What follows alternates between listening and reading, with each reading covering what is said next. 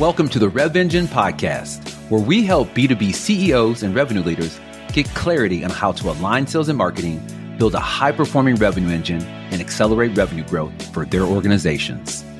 I'm your host, Jeff Davis, author of award-winning book Create Togetherness and founder of Rev Engine. Let's jump into the show.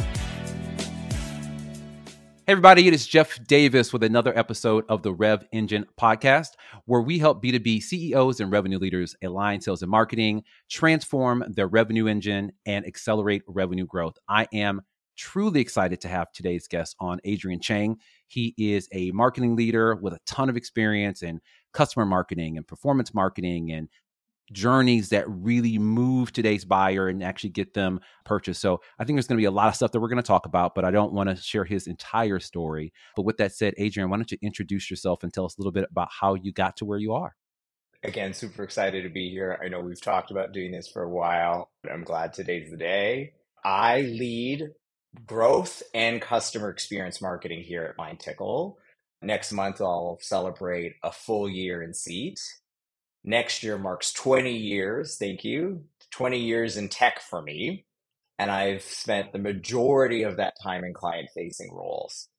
I've done operations, I've been in sales, I've been in account management, professional services, and spent most of my career in client services and marketing.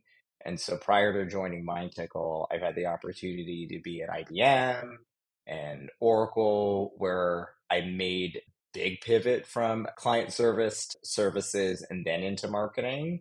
And then from there, really my time at Informatica was about figuring out how to deliver a perfectly timed message across demand, across omnichannel, and then also had a bit of an opportunity to do web transformation before coming home to customer marketing, which I feel is my home. For the first part of the year at MindTickle, I actually got to lead another function in marketing, which I'd never led before, which is field. That was a fantastic experience in terms of figuring out how do we move from virtual back to live operations. And so I had a really rich opportunity to lead that function. And now, in terms of looking at the holistic end-to-end customer journey, I had customer marketing when I first joined MindTickle, and now the portfolio has been expanded. My passion about tech and delivering a perfectly timed message that supports the buyer, that continues to be part of my narrative. So I'm excited to have that opportunity to add another chapter at MindTickle. Yeah, I love your experience. You've got a lot of experience and skill set that you've built over the years in different parts of the kind of the marketing ecosystem or toolkit, right? Customer marketing is interesting. I don't know that all industries call it customer marketing or have customer marketing, but I think it's an interesting way to go about the business. So why don't you tell us, because one of the things that we want to accomplish with this platform is talking to all industries and also share best practices across industries, which I don't see enough happening enough. So why don't you give us a little bit of idea of what customer marketing is to you and how you've leveraged it to drive growth in the organization? In my history, I've always looked at customer marketing in a separate role as there's two different parts. The discipline of marketing against the funnel in B2B is well known. So the customer marketing piece does have some science to it. And ultimately, if you have advocacy, your advocacy function in most B2B organizations that I've worked at earns you the love, that trust with the customer, focusing on their experience and creating a brand champion at scale. The marketing part, the customer marketing part, tends to lend to money. And the reason why you have both a advocacy function and the customer marketing function is with marketing, there's discipline in taking that buyer from a particular point to another endpoint. And if you only focused on the financials and growing that and getting to lifetime value through acquisition and expansion, you lose sight of the fact that there's a lot of emotion that happens with that customer. In some cases, remorse, if they were not your brand advocate in the buying process, but they actually do achieve a personal career objective that's worthy of being managed. And then you also have concepts of the fact that depending on how your buying process is, it may be single buyer, it may be consensus, it may be committee. you often have to influence multiple people. So that's where the complexity is. I've spoken to many folks who are in business to consumer industry. So I spend a lot of time, even with a lot of customers or a lot of my peers who actually do sports marketing. And I did a little bit of sports marketing at IBM. And so they think about loyalty in the concept of the dollar, but you need a team that's focused on the customer's experience, that's also centered despite any kind of advocacy. So, regardless of what they do, at some point you make an investment and someone has to help deliver on the promise that was set up in the sales cycle. And you ultimately have your account teams who are focused on supporting their customers, driving growth, driving renewals. And if you didn't have a customer marketing function, the burden of driving that experience and representing your brand promise would fall on your account team. The role of the customer marketing organization and the profession is to really help that customer navigate and ensure that the company's able to deliver on that brand promise. Customer success group or your account team will still be your channel, your champion and quarterback. You would represent your interests, but your customer marketing team is really there to create programs and experiences that are solely focused on the customer, regardless of their future buying intent. And I think that part is super, super important. One of the things, that on this platform we're really, really focused on is how do we start to assess the health of the sales marketing relationship? And I pretty much ask all my guests this because I think that, I started this work, who knows, it seems like a decade ago, literally because I was frustrated and didn't find the answers that I was looking for. And, fast forward, it's still an issue for most organizations. Some have made significant progress, but the majority are somewhere in the middle. And to be honest with you, no one's really figured it out completely, right? From your angle coming in, whether it be as a new CEO or, a CMO, marketing leader, how do you start to assess, what are you looking at, whether it be metrics or culture, just to see how the relationship between sales and marketing is working? Because I am convinced, this is just N of one, Jeff Davis, if the sales and marketing relationship is not healthy and it's not working, everything else, like, it just doesn't work. I completely agree. I'm going to put myself in the CEO seat and I would say, I'd probably do a deep investigation and just figure out, how well are the intents of either organization well understood by the other. So I would definitely look at the sales team and say, when you think about what we're asking you to contribute to the business, do you understand that there's efforts in other parts of the company to help you be successful? And then I would just get a sense of, well, I know everyone's intent is aligned around growth and success of the company.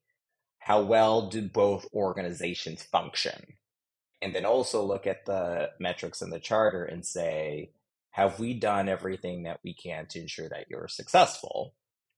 I think the next thing that I would then look at is, how are we able to have productive conversations about stuff that's not working?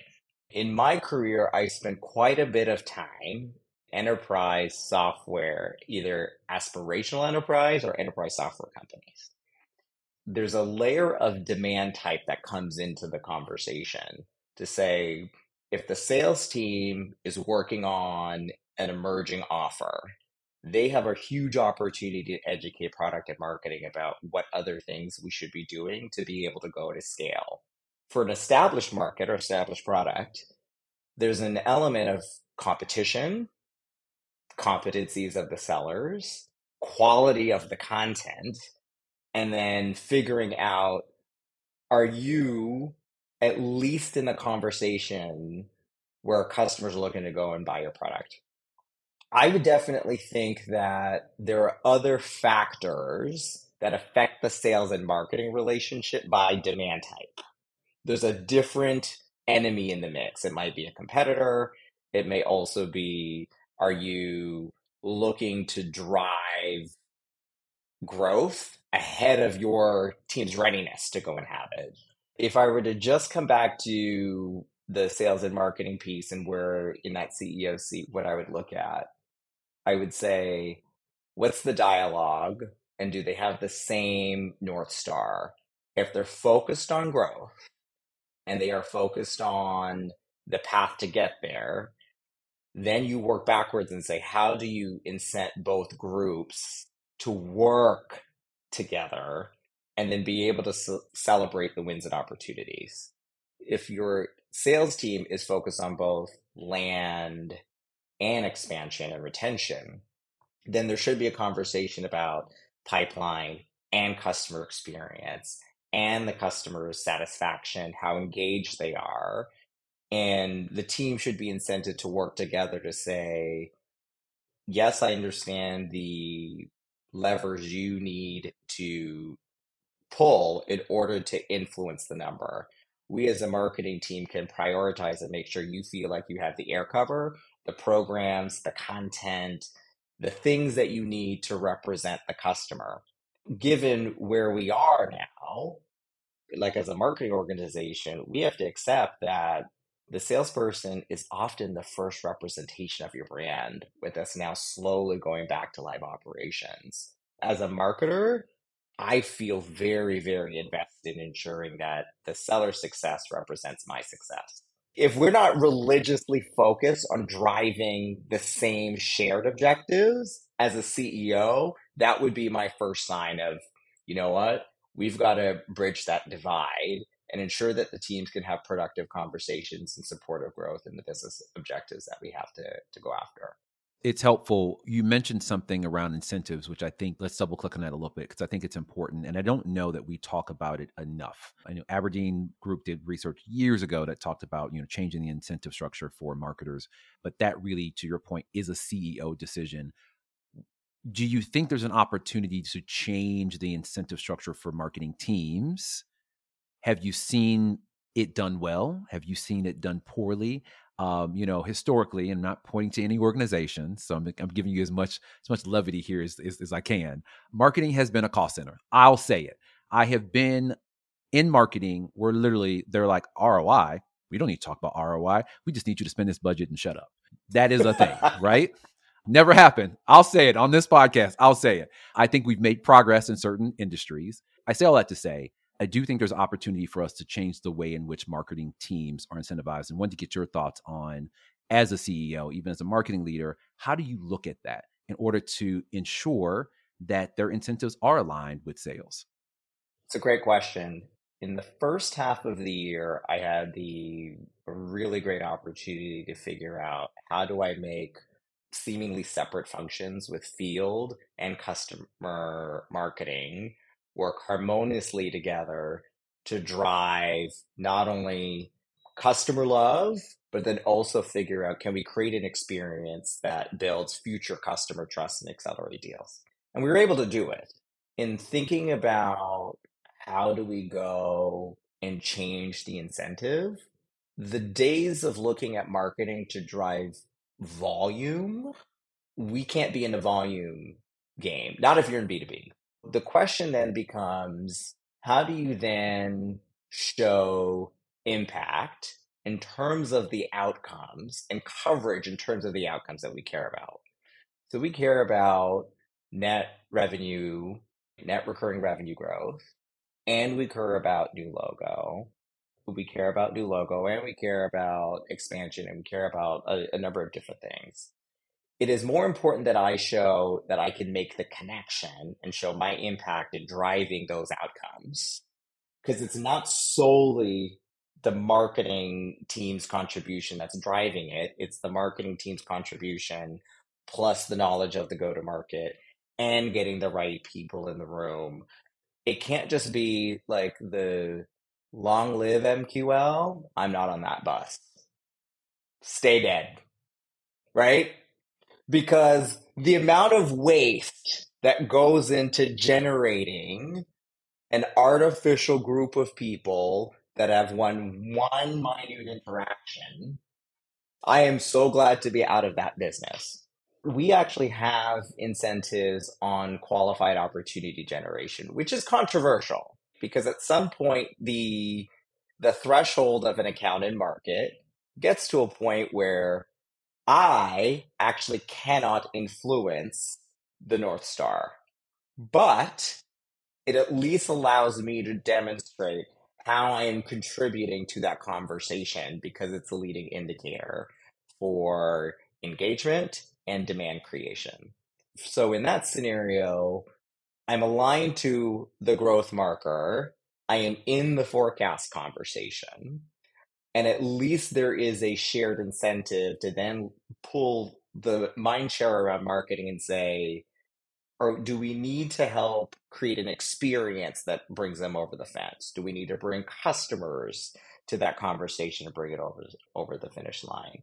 Or do we need to do something through digital, through programmatic means to influence another stakeholder in the committee in order to help bring that customer over to the finish line? So hopefully that gives you a sense as to how I've given you some insight as to what we've signed up for. I would say it's been an interesting discussion topic when I talk to my peers outside who are still either who have gone full ABM and are doing account engagement, and in other places who are still on an inbound volume model and say, at handoff, this is my contribution, go work the rest. So I'm going to play devil's advocate. I think this is a conversation that's actually happening a lot.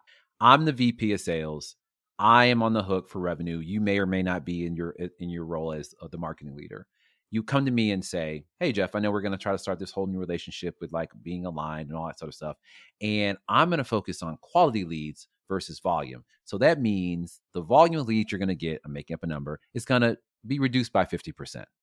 I'm not going to take that very well as a sales leader because I'm counting on a certain number of the volume that I'm getting my reps to convert. It's just math. What does that conversation sound like coming from you as a marketing leader to assure that this transition to this new ways of working is not going to have me looking crazy and not making my number? I am no stranger to some pessimism from the seller about the leads I give them. I may say, look at how engaged they are. Look at all of the things that they've interacted with. The most sophisticated technology to listen to signals and listen to different, like beyond everybody's comprehension and visualization. Despite all the tech, the skepticism is still there. I choose to take the line of whether you sourced it or I sourced it, I'm going to set myself up to make sure the customer has a good experience. So as we look at our customer journey that we've architected, we found ways to follow the buyers who are in market and to help them regardless of sourcing. So at least the battle that I've at least won is please do not force me to go and spend money to engage somebody who is in your address book.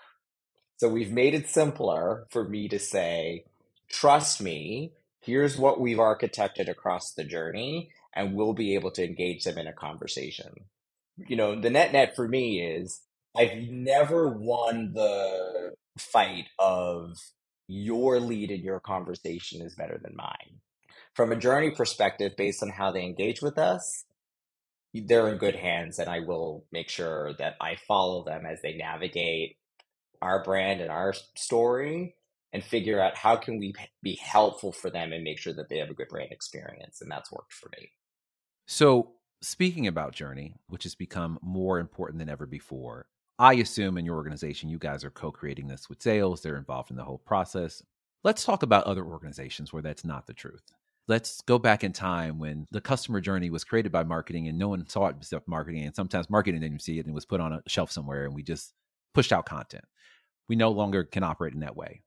I say that to say, what would you say to a marketing leader that is trying to evolve their approach to the customer journey and getting sales involved in that process? I feel historically they just haven't been a part of the creation of that journey together. And so I'm trying to get some sense from you how you would incentivize or encourage a sales leader to actually be a part of that process. It's a great question. So if I'm in that marketer in that world, I've probably gotten so fed up that 70% of the content pieces I've developed either go to waste and don't get looked at. right? So I have that emotion and I'm at a standstill. So rather than continue to produce stuff that no one's looking at, I probably want to get my sales leader in a room and get some of the sellers that have closed deals, either a business analyst, somebody who can at least get into some data and some details, and just say, look, of the places where we've been able to create this customer, how did they buy? And then say, what mattered, right? What are the interactions? And not just the ones that were on our property. What were the other things that we did? And if you can't measure it, just have the brown bag session. What you'll end up finding is you're developing pieces that live in places where your buyer does not live and the conversation is not happening there. I feel like you have to unpack a few sales cycles to understand, oh, great, I have the best content on the website, I have the best stuff on Instagram. I'm making TikToks with my marketing team. If your rep closed the deal after 30 days because the lead came through G2 or it came through Trust Radius, you then need to start pivoting and saying, well, wait a second. It doesn't make sense for me to create a whole bunch of content to arm my sellers and have it on the website if that's not where the conversation's happening. What is the impact of not being in places where your customers are? And at some point, I subscribe to the analysis of all of the digital buying and the fact I subscribe to all of that. And that it probably takes 15 plus touches for somebody to actually do their research before a salesperson is involved. So if we know that that's the case and individuals are actually doing a lot of their own peer research and a lot of their discussions, I'd at least say, let's make sure we take care of the brand champions. And this is where the customer marketing part comes in.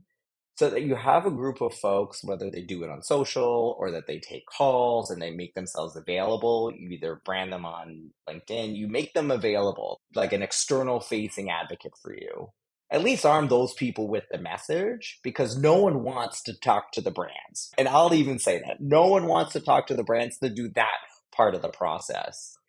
So you've got to figure out, how do you allow your customers to advertise for you?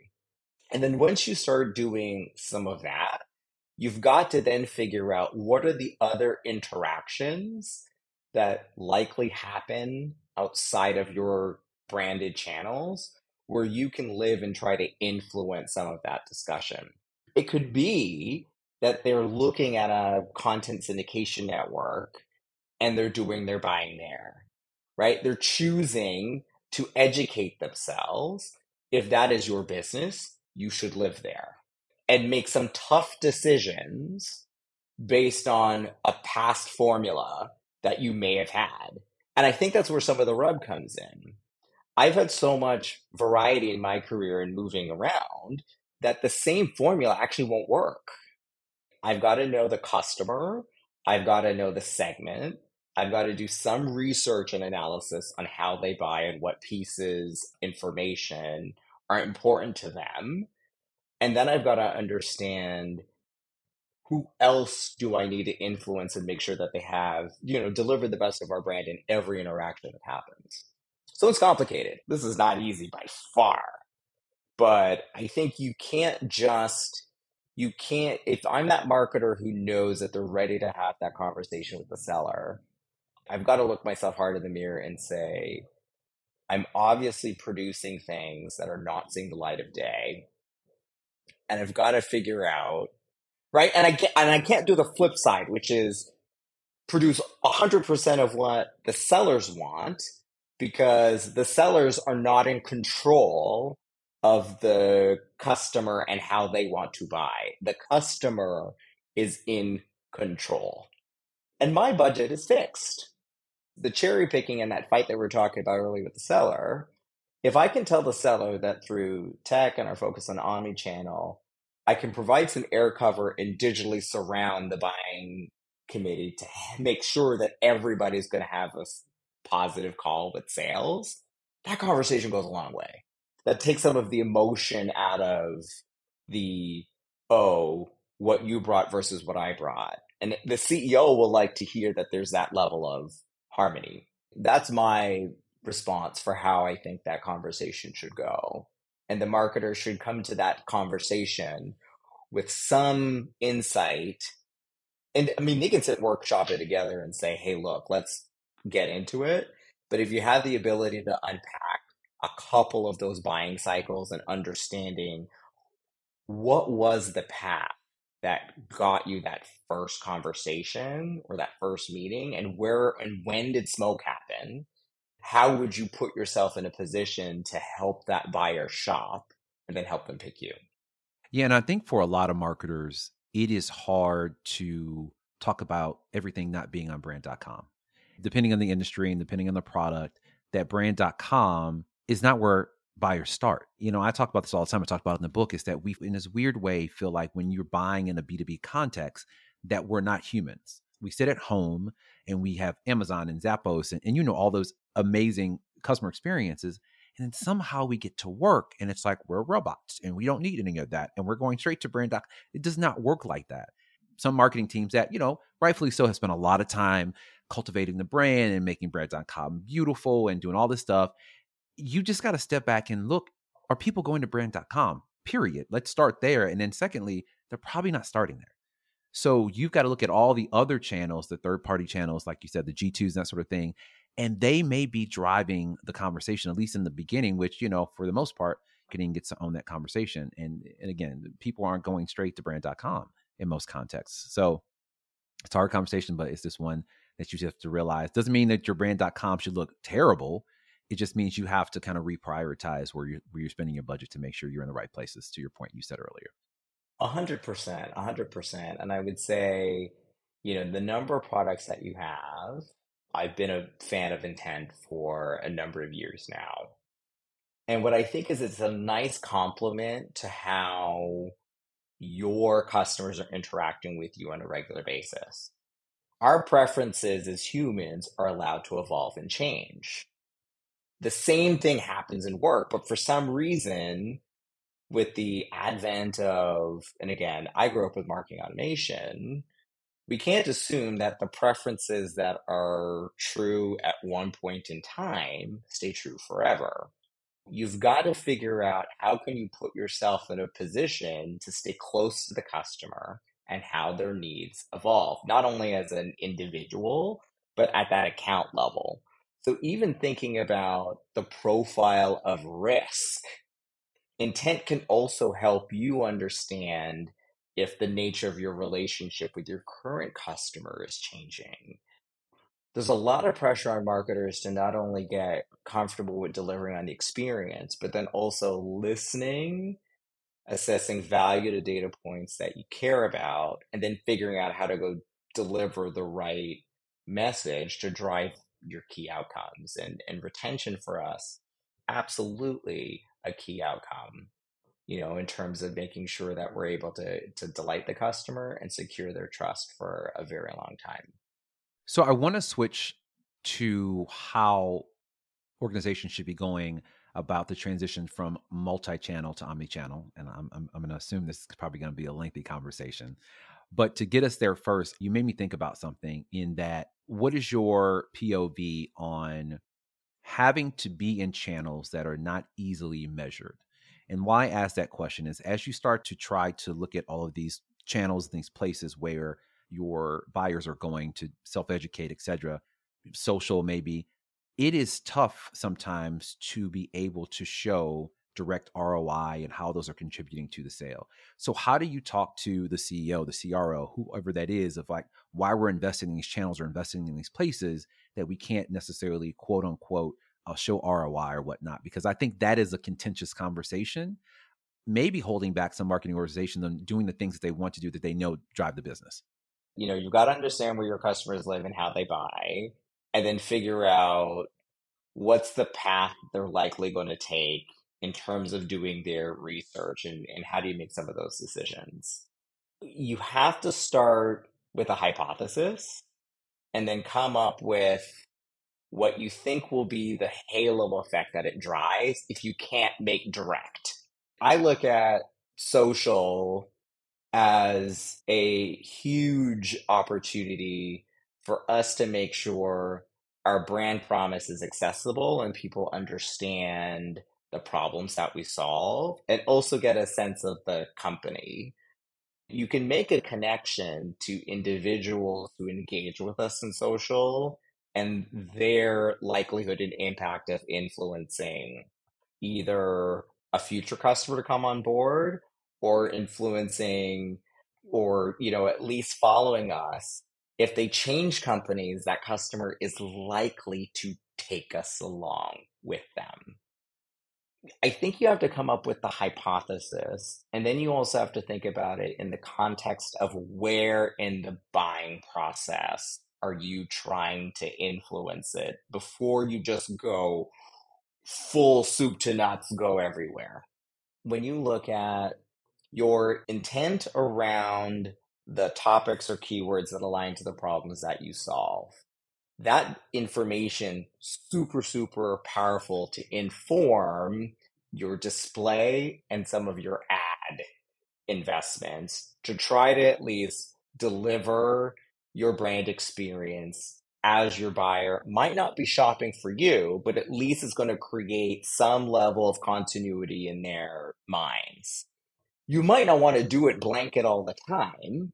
If you have a blank check and can afford to do it, you may find that there's more utility in showing up in the context of the problems that you solve and then figuring out if that's enough of a hook to then go in and lead in that conversation. If the CEO cares about us not wanting to go and build huge armies of teams that might have skills that are obsolete. So I think about money and muscle when I try to have these conversations and say, some of the muscle can be done by tech, and the cost of not having the tech and the integrations to at least graph the IDs and create this actionable profile that you can use to do offline, online, and get that 360 view of the customer. I'll do it manually with more humans. The risk is that our competition might already have a better process, and we might never get an opportunity to influence that customer. Again, I have not had a lot of product-led growth or e-commerce in my history, but I imagine for those people in those companies with your product-led growth, the product becomes the channel and the aggregation of their usage and adoption and all of that. The product becomes the marketing channel where there has to be you almost have to have an opportunistic mindset that the customer just has to love the product and do what it is that they're trying to do. And then figure out how do you suggestively try to get them to champion that expansion. So I understand the duality of the funnels and what those companies are grappling with. So I can speak to it from obviously my perspective in terms of just saying, know all the touch points that matter in terms of helping your customer. Associations and things where things are live, super, super easy. It's where you're moving into the hybrid and digital and then offline. That's where you've got to be very maniacal about the investments and abandon the ones that don't pay off based on your hypothesis. We did like a really intense deep dive on some of the places where we did go off brand.com to go and look at, do we continue to invest? And we looked at pipelining, and then we also looked at closed wins and made some interesting decisions. I think you've got to start with a hypothesis, get everyone aligned with the impact that you're trying to drive, whether it is, speed or it is conversion, you're expanding reach, and then have conversations about, what's next if it's successful, and be willing to say it failed and you'll learn something if it wasn't successful. And I like the way that you served it up because I talk about the same way. I have been, since the early part of my marketing career, a huge fan of pilots. And it depends on the organization, right? I feel like they are underutilized or not executed correctly. So in some cases, a pilot is we're just going to try something and see what happens, not going into it with any KPIs, any hypothesis. And then you wonder why and it's not successful because you didn't set the stage for what does success look like. You can have success without having full results because they're directionally telling us, okay, great, these are signals that this might work. Let's expand this for another 3, 6 months, whatever. But if you don't go into that pilot with clear communication to leadership or whoever is, on the hook to make the decision of like, this is what we expect to happen, or these are the early signals that this is potentially going to work, then that's when it falls apart. When we talk about this orchestration piece, when you said that, it kind of perked my interest and actually led me right into my next question. I have seen a lot of fodder around moving from multi-channel to omni-channel.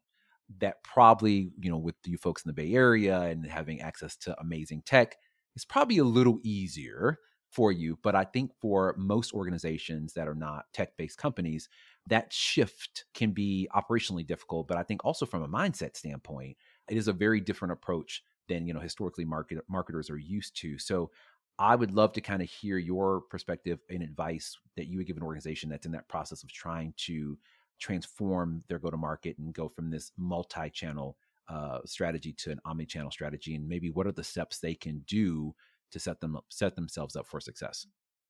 Great question. Your CRM and your marketing automation system or your orchestration system, they've got to be friends. And then you've got to figure out what data points do you have strong religion on. Just align across the company on the data you care about. Not only data to satisfy the system, but then also to give the sellers confidence that this is somebody who you're going to have a really great interaction with from the brand, whether it's human or digital. I then think that there needs to be some, get your process right, get the infrastructure right, make sure that everyone can see as with regards to how you manage that customer through that process, whether it's campaigns, whether it's sources, they can get a full view of how that customer is engaging with the brand. And then if you get all those things right, you can do the single channel. Then you've got to think about all of the digital places where your brand is represented, whether it is e-commerce, whether you have your own content stores. You've got to figure out where all of the places where you want your conversation to live. Many folks in B2B have invested in digital event experiences that have intent, that have data, which is great. But you have to take ownership knowing that if you take your customer there, you also need to feed those walled gardens to lead them back in. The other piece where I think it's emerging, you have all those pieces in place and you really want to get to the omni channel. You've got to be able to get some infrastructure that allows you to visualize like how are customers moving through, how are they moving through and interacting with your brand. In my past, I had a great experience with, as part of Adobe's marketing cloud, the visible tool set was just super interesting to me in terms of being able to see the aggregation of all of the channels. Once you have that, and then you also think about, your limited budget or managed budget, having an understanding of how to use intent to help you at least prioritize the decision or the lever to lead with when doing digital for your customers makes sense. And then an orchestration engine that also listens for great. If the customer did this, what's the next best engagement opportunity for them next? Is it something else in digital? Is it something else in, is it a human? Is it time to have that human conversation? And then I'd also think about opportunities to also use content and then use content that's also allows the customer to have what we coin a binge worthy experience. And some of that can be integrated with .com, or there are other places where you could either iframe it in, or make sure you're constantly giving that customer a sense of what it is you feel that they want next. You and I are happy to give our data to Amazon because we know we value the experience. The sentiment around making the experience great for the customer and the value exchange, you'll end up allowing them to drop their threshold and give you more information and more signals.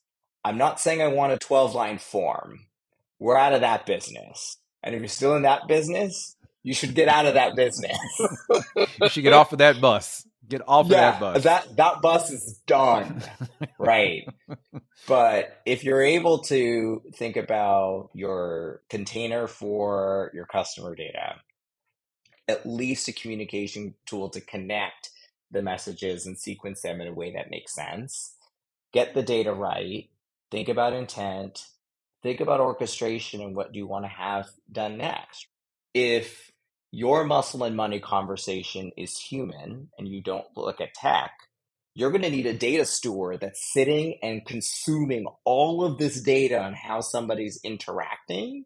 And without any AI, they're going to have to make the decision on what your buyer gets next, which is really tough. And so CEOs just need to understand you cannot hold back on the revolution that we're in right now. This is a great time to be a marketer, to be able to use different technology sets to figure out how to have that intelligent conversation. I mean, I'm not saying that you can't find the right steward, but I don't know if I would want to put an individual under that much duress to make a decision. Do I add them to the sequence? Do I then send them to sales? Do I send all of them to sales? What's the intelligence around making that decision? I love some of the providers who are out there who are actually helping marketers with some of that decisioning. And then investment in the decisioning, it's helping to reduce the FUD that's around programmatic and display, in thinking that it's not connected to get an intentional conversation with a customer that you're trying to help and work with, to then also create some efficiency gains that can also help other people to say, okay, I no longer have to tune the experience. I can shift my focus to analyzing the experience and talking about how to make it better.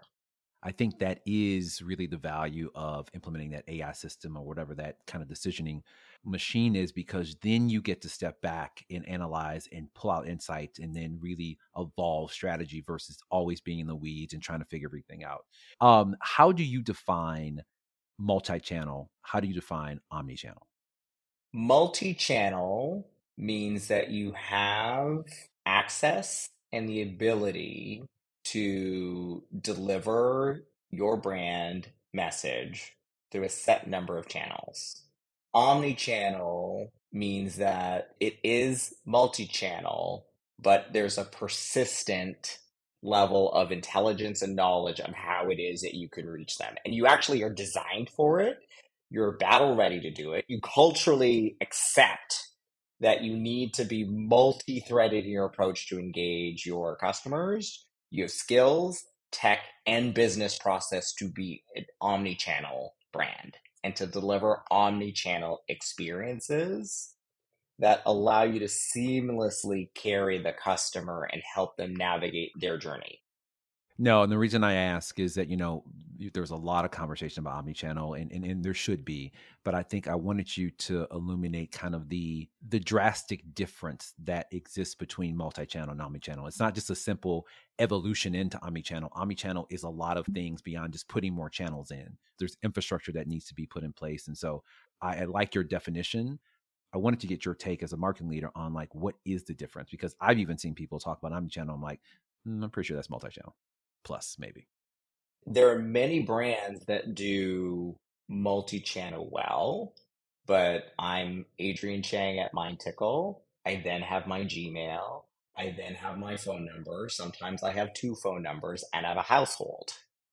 So if my profile does not capture those entities and you're not able to look at me as one person, despite the fact that I may have 18 different profiles, at best, you're multi-channel. And I would Yeah, argue you need to get multi-channel right first before you try to attack omni-channel. agreed. 100% agree. All right. Last question, and I'm actually very excited about this one. Talent, there's a war for talent we know in marketing, well, everywhere. I also think that the marketer, the B2B marketer of the future needs to look different. So I want to get your perspective as a marketing leader on what are the future skill sets that B2B marketers need to be successful in the future world of B2B. I know exactly what you're getting at. The future B2B marketer is going to need more analytical muscle than they've had before. They are going to have to make some tough decisions because the thing that's grown the most, I'd say, over the past 10, 15 years is data. And the amount of data the marketer has to navigate in order to get their brand in front of the prospective buyer. So they are going to have to be more analytically minded, not just to measure the performance, but to make the case to change and keep up with the times. And so I would have not said this probably 10 years ago. I would have said, oh, yeah, my analytics team can go and do it. No, I definitely think that the performance minded B2B marketer is now table stakes. It's not just from aligning with the seller and rolling up to the CEO, but it's also just showing that financial literacy on what are the investments to the CFO that we've got to make in order to keep and delight our customers.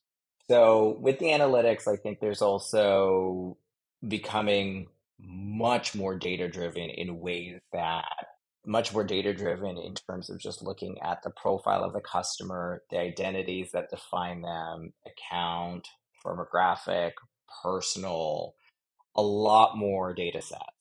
Marketers are going to, the future B2B marketer is going to have to be much more comfortable looking at multiple dimensions of the customer and how they get expressed as they navigate the process. I've always said this, the third one I'd say is tech. The tech is no longer something that as a B2B marketer, you can offshore. The ability to understand and to get your hands on keyboard. 20 years experience for me, I still have my hands on keyboard. Using tech to follow the buyer and see how they engage with the brand. And with this kind of explosion of tech and data that we've seen, you've got to figure out which systems align to your values of what you care about in terms of the customer and their expression, their behavior, and figure out how can you connect with them. And so the analytics part is key to know that you may have a situational scenario where most of your customers live in this environment or interact in this way. Great. But then you also have to know when to abandon that strategy when something changes. So I look at what we've gone through in the past couple of years as awakening of the importance of being digitally native. That skill set is not going to go away. It forced us to all be digitally native. So around the digital native part, data-driven tech and analytics, I think, are super key and will continue to be very important because of how complex B2B marketing is. Yeah, and it will become more and more complex over time. To be honest with you, I think that we're not there yet, obviously, but we are really going to have to look at our B2C counterparts and how they really have command over their data. It's a whole nother world over there. It's a very, very different world. I mean, we can see it in our experiences. We brought up Amazon and Zappos and all sort of things. We as a industry are going to have to, fast forward in that. And I think it's coming faster than we think it is. I definitely think it's here. I've been positively paranoid about being late, even though I think I'm not late. I want to mirror my counterparts in B2C and figure out how can I be at the forefront of creating these really rich, interesting experiences. And I mean, they've navigated the household and the multiple emails and have contact models that support them and found ways to create momentum and deliver some of these omni-channel experiences that delight and are award-winning and world-class. It's our turn in B2B to figure out how can we bring some of that innovation and genius over on our side. Well, Adrian, to wrap things up, any last minute tips, tricks, insights that has worked for you as a marketing leader to better align with sales and marketing? I'm sorry, to better align with your sales counterpart before we close out. Just, what has worked for you? As we talked about, is still an issue. It's still in many organizations dysfunctional. So I want to continue to gather insights as we try to think about this holistically. I'm a big believer in bringing data and helping the sales team understand that you understand their objectives and be very clear and succinct about how you're looking to drive them with the resources, the programs, and the plans that you've developed, and get into a regular cadence of feedback, celebrate the wins, and also celebrate the other opportunities. If you are able to get your sales team in the room, make sure that you support that partnership and demonstrate all the ways in which you're putting that feedback into practice. Because if they give you the ear, you have to take that opportunity and execute. I'm fortunate that in the past, I'd say the past 2 times in which I've been tied to the demand function in my career, including the current one here, when it's time for us to have our leadership cadence, we share our combined contributions against the same funnel. And at least if we start with the same viewpoint, then it takes the religion conversation, focus conversation off the table. I like it. Sir, for those that want to follow up with you, follow you, stalk you, learn more about you, how can they find you on social? They can find me on LinkedIn, /in Adrian Chang. For now, I'm still on Twitter. So I am at Adrian Chang on Twitter. That's another show. But that is another show. That is a whole other show, but I had to get it in there. I had to. Yeah, no. I'm totally fine with it. I just like, we need to unpack that, and we'll have to see what happens. I don't know when this is going to air, and so the world may have changed and shifted very drastically. It's been changing all the time, but yes, that's how you can find me. Well, again, I thank you for agreeing to be on the show. Really excited when you accepted, and I definitely wanted to get into your background because, again, I think you have a unique background. I think what you share with us across, orchestrated experiences, the importance of being data native, and just the skill sets of the new world order, so to say, of the B2B marketer, I think are all important. Rooting you on as well as Mind Tickle. And again, Adrian, we appreciate you being on the show. Thank you for having me, and take care, Jeff. Enjoy the time today. You too. Take it easy. Thanks for listening to the Rev Engine podcast. I hope today's episode provided you with some actionable insights that will help you begin the process of transforming your organization to a high-performing revenue engine. If you found today's episode valuable, we ask that you support the show's growth in 3 ways. First, share the episode with your friends and colleagues. Second, follow me on social media at MeetJeffDavis on LinkedIn, Instagram, and Twitter. And finally, give us feedback on who you'd like to see on the show next. That's all for this episode. We look forward to having you join us next time where we continue the conversation on how to build a high-performing revenue engine.